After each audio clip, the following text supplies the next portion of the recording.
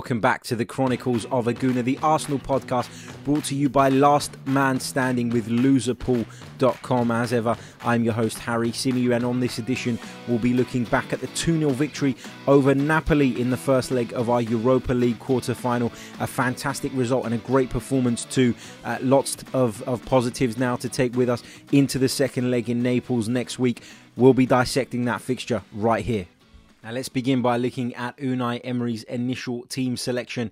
It was Petr Cech in goal, a back three of Nacho Monreal, Laurent Koscielny and Sokratis, a midfield pivot of Lucas Torreira and Aaron Ramsey, with Ainsley Maitland-Niles and Sead Kolasinac operating as the wing-backs. Mesut Ozil was selected in his preferred number 10 position, with Alexander Lacazette and Pierre-Emerick Aubameyang leading the line.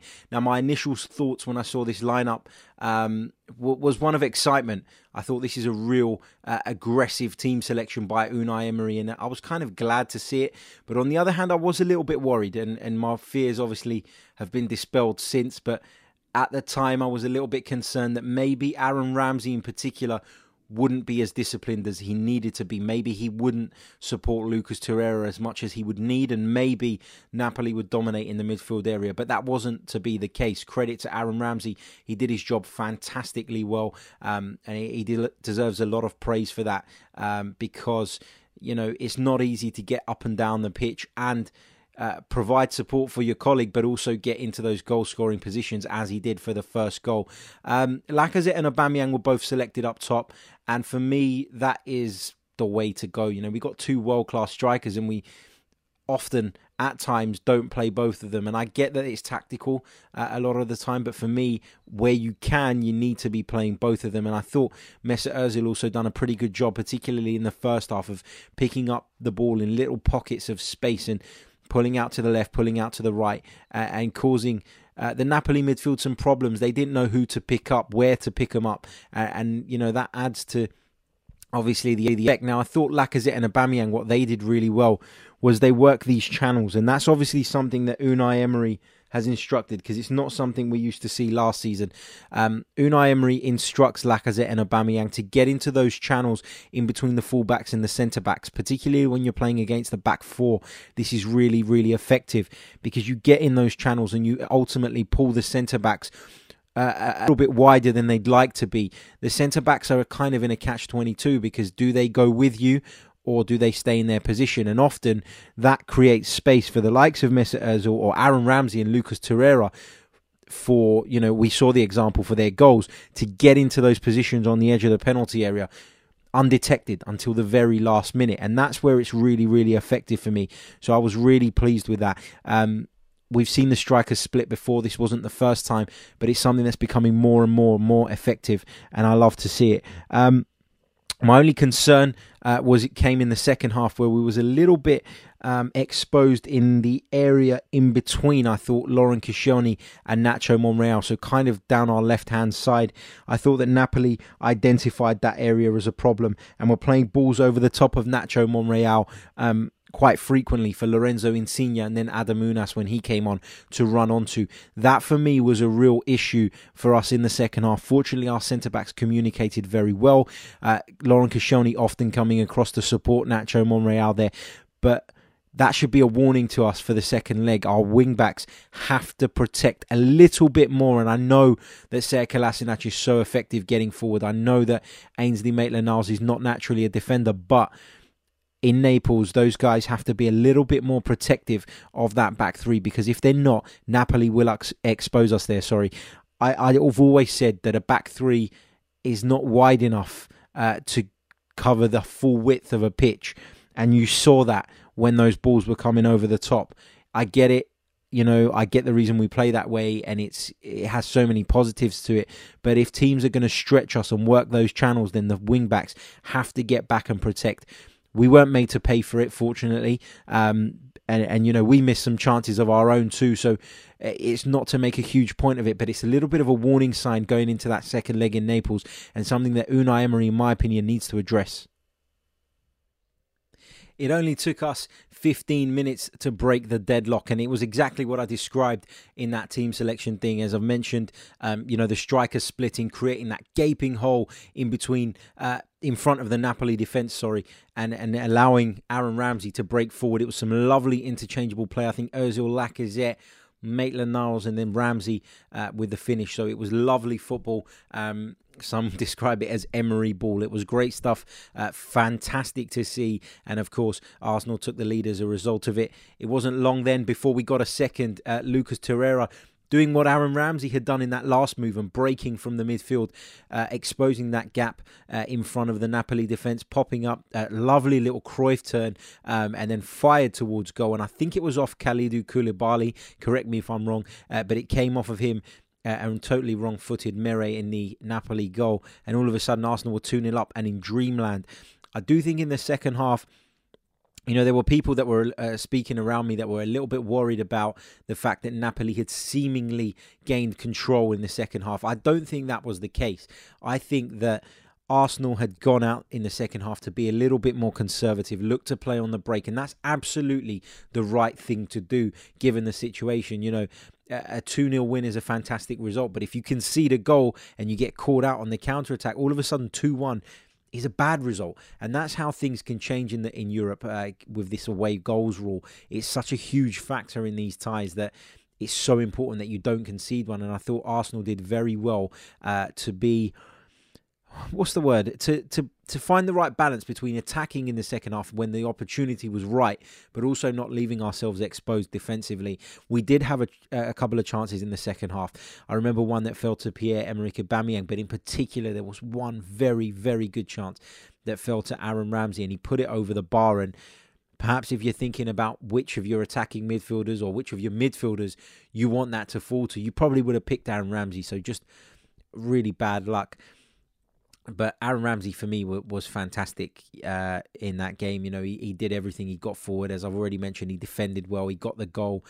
He popped up in those threatening positions. And he's probably already made a few friends at Juventus after that goal against Napoli too. So, it's going to be a big miss. And we've spoken about this before. Don't want to get into it too heavily. But Aaron Ramsey,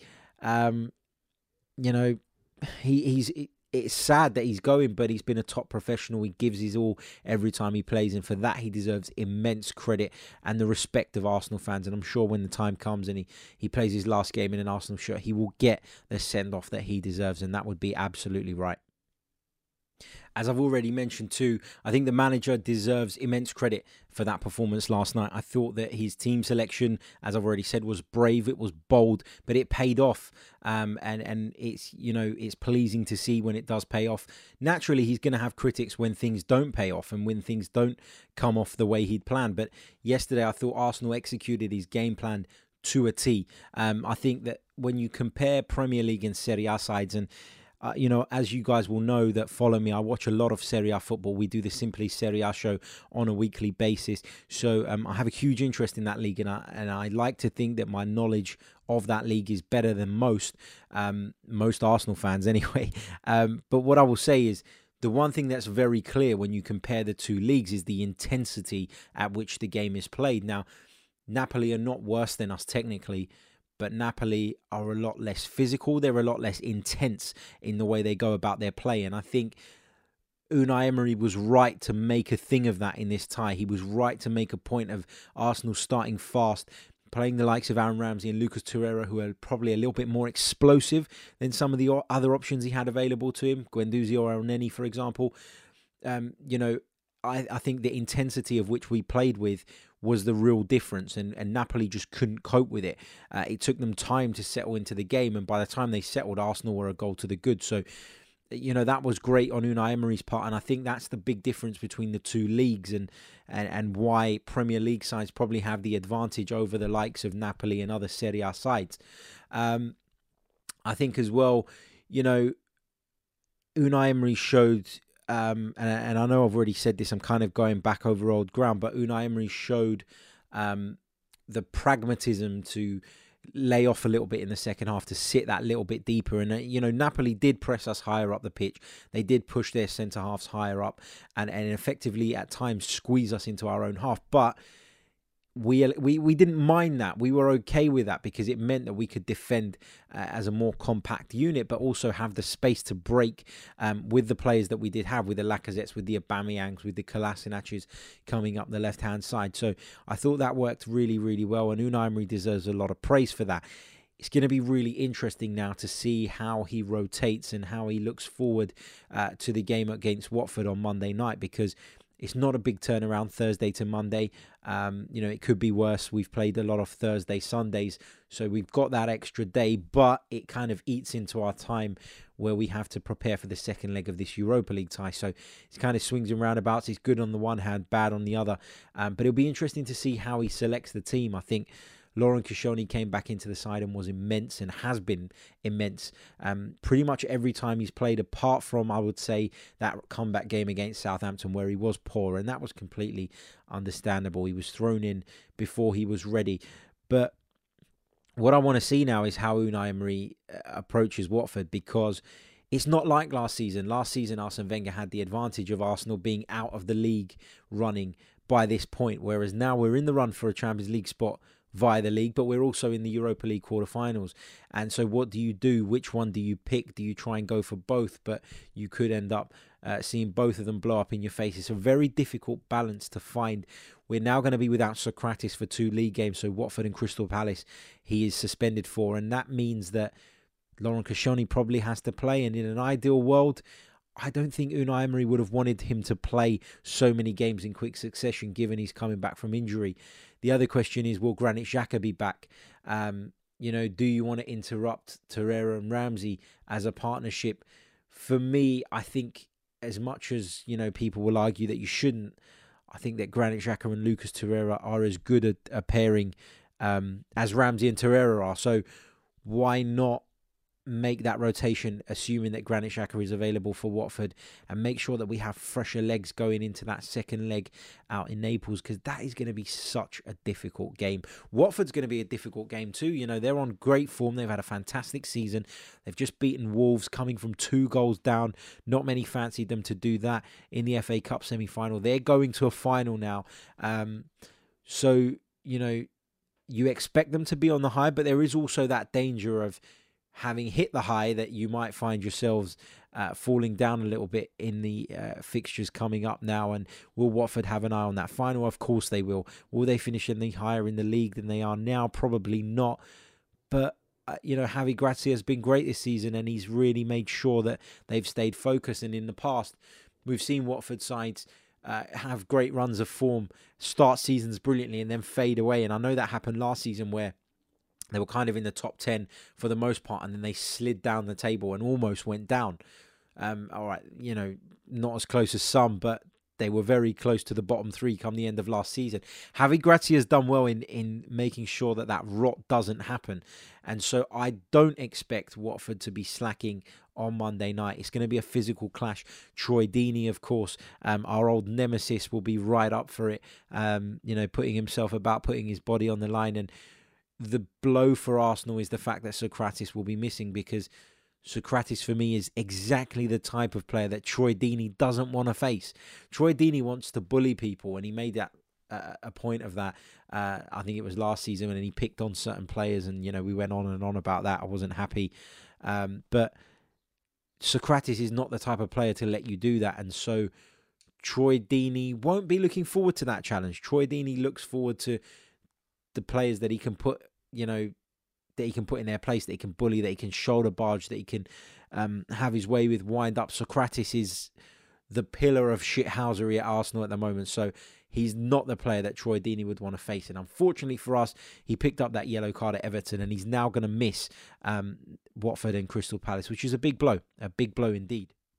Now, I know I've digressed a little bit looking ahead to the Watford game, but let's go back to Napoli for a moment, as I'm going to give you guys my player ratings for this one. I want to hear you guys' player ratings too. Leave them in the comments below. Tweet us at Chronicles_AFC, but mine are as follows. Petr Cech, 7. Socrates, 7. Laurent Koscielny, 8. Nacho Monreal, 7. Ainsley Maitland-Niles gets a 7 for me as well. I thought he started a little bit nervy once again, but that was understandable following the performance at Everton, so 7 for him. Sead Kolasinac, 7.5. I thought he got forward really well, as he always does, and he just gives us so much on that left-hand side. I thought Aaron Ramsey deserved an 8. Lucas Torreira, 7.5. Mesut Ozil gets a 7 for me. Alexander Lacazette probably gets a 7 for me as well, and as does Pierre-Emerick Aubameyang for the work that they done. I know it wasn't their greatest games, but they put that work in those channels and helped a great deal. Right, just looking over at Twitter, we put a tweet out, of course, last night after the game asking for your comments and questions. Going to go through a few here. The first one comes from Graham Sutherland. Why is it that Aubameyang cannot get into the game? That's a bit of a negative, but the rest is all positive from last night. We still need a goal next week, but I'd play with one striker and leave Ozil and Aubameyang on the bench.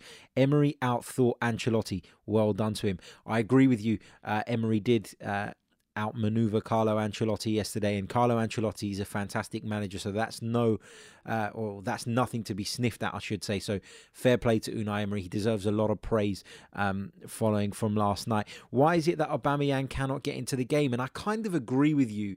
And there are times when I look at Pierre-Emerick Aubameyang and the way he's on the periphery of the game, and I think to myself, you've got to do more. You can do more. But then I look at his goal-scoring record, and then I think to myself, am I being harsh? So it's a tough one with Pierre-Emerick Aubameyang. Let us know what you guys think as well in the comments. And, of course, you can tweet us at Chronicles_AFC. For me, Aubameyang can do more, Graham. I completely agree with you. But I think his goal-scoring record speaks for itself and kind of gives him not a free pass, but a little bit of leeway when fans are criticising him. I do genuinely believe that. So, yeah, but great point, though. Great point. I do feel the same. I'm Keenan on Twitter says, I feel like we're about to see a second wave of Torreira. He gives us so much control in the midfield, and he's just so quick on the ball. This isn't a question, clearly, but love the show. Thank you very much, Keenan. Much appreciated. And, fingers crossed we do see that second wave of Lucas Torreira, because he, at the beginning of the season, he wasn't getting in the team every week. Then he established himself, did really, really well. I then felt that his performances dropped off a little bit. But after what we saw last night, it looks like, if he can be back to his best for the run-in, that'll be a huge, huge boost to this Arsenal side, of course. Yoke the Joker says, should have been 3-0, but glad we got a 2-0 lead at least. I agree with you, mate. There is a little bit of regret there in the sense that we didn't completely kill the tie off. But if you had told me before the game that Arsenal were going to win 2-0, I would have bitten your arm off and been absolutely over the moon with that. That's it from your comments and questions this week. We've got a competition that's still running, and it's for your chance to win a singing Arsenal scarf, courtesy of the 12th Men. Follow them on Twitter at T_M_2018 for your chance to win a fantastic prize. All you've got to do is follow them, follow us, retweet the tweet that is pinned on our profile, and subscribe to this YouTube channel. There are 2 up for grabs, so 2 of you will be winning this fantastic prize. We're going to keep the competition running a little bit longer. I'll be honest, I thought more of you would enter it, considering it's free to enter, and the prize is a good one. But, let's keep it running for another week and see how it goes. The more people, the better, and, maybe we can get more prizes in from various donors as well, and we can keep it going and keep you guys interested too. Thanks for watching and listening, depending on whether you're on YouTube or on the audio. Really, really do appreciate your support. Don't forget to like, subscribe, share, review if you're listening on iTunes. That's very important too. And don't forget to check out our sponsors, loserpool.com. You can play Last Man Standing for free at the moment, and you have the chance to win £1,000. So head over there, sign up, and get playing. It's a great game. We'll be back on Tuesday after the Watford fixture, of course, where we'll be looking back on that one. So until then, guys, have a great day. Enjoy your weekends. Spend some time with your family, seeing as we're stress-free from the Arsenal for a couple of days at least.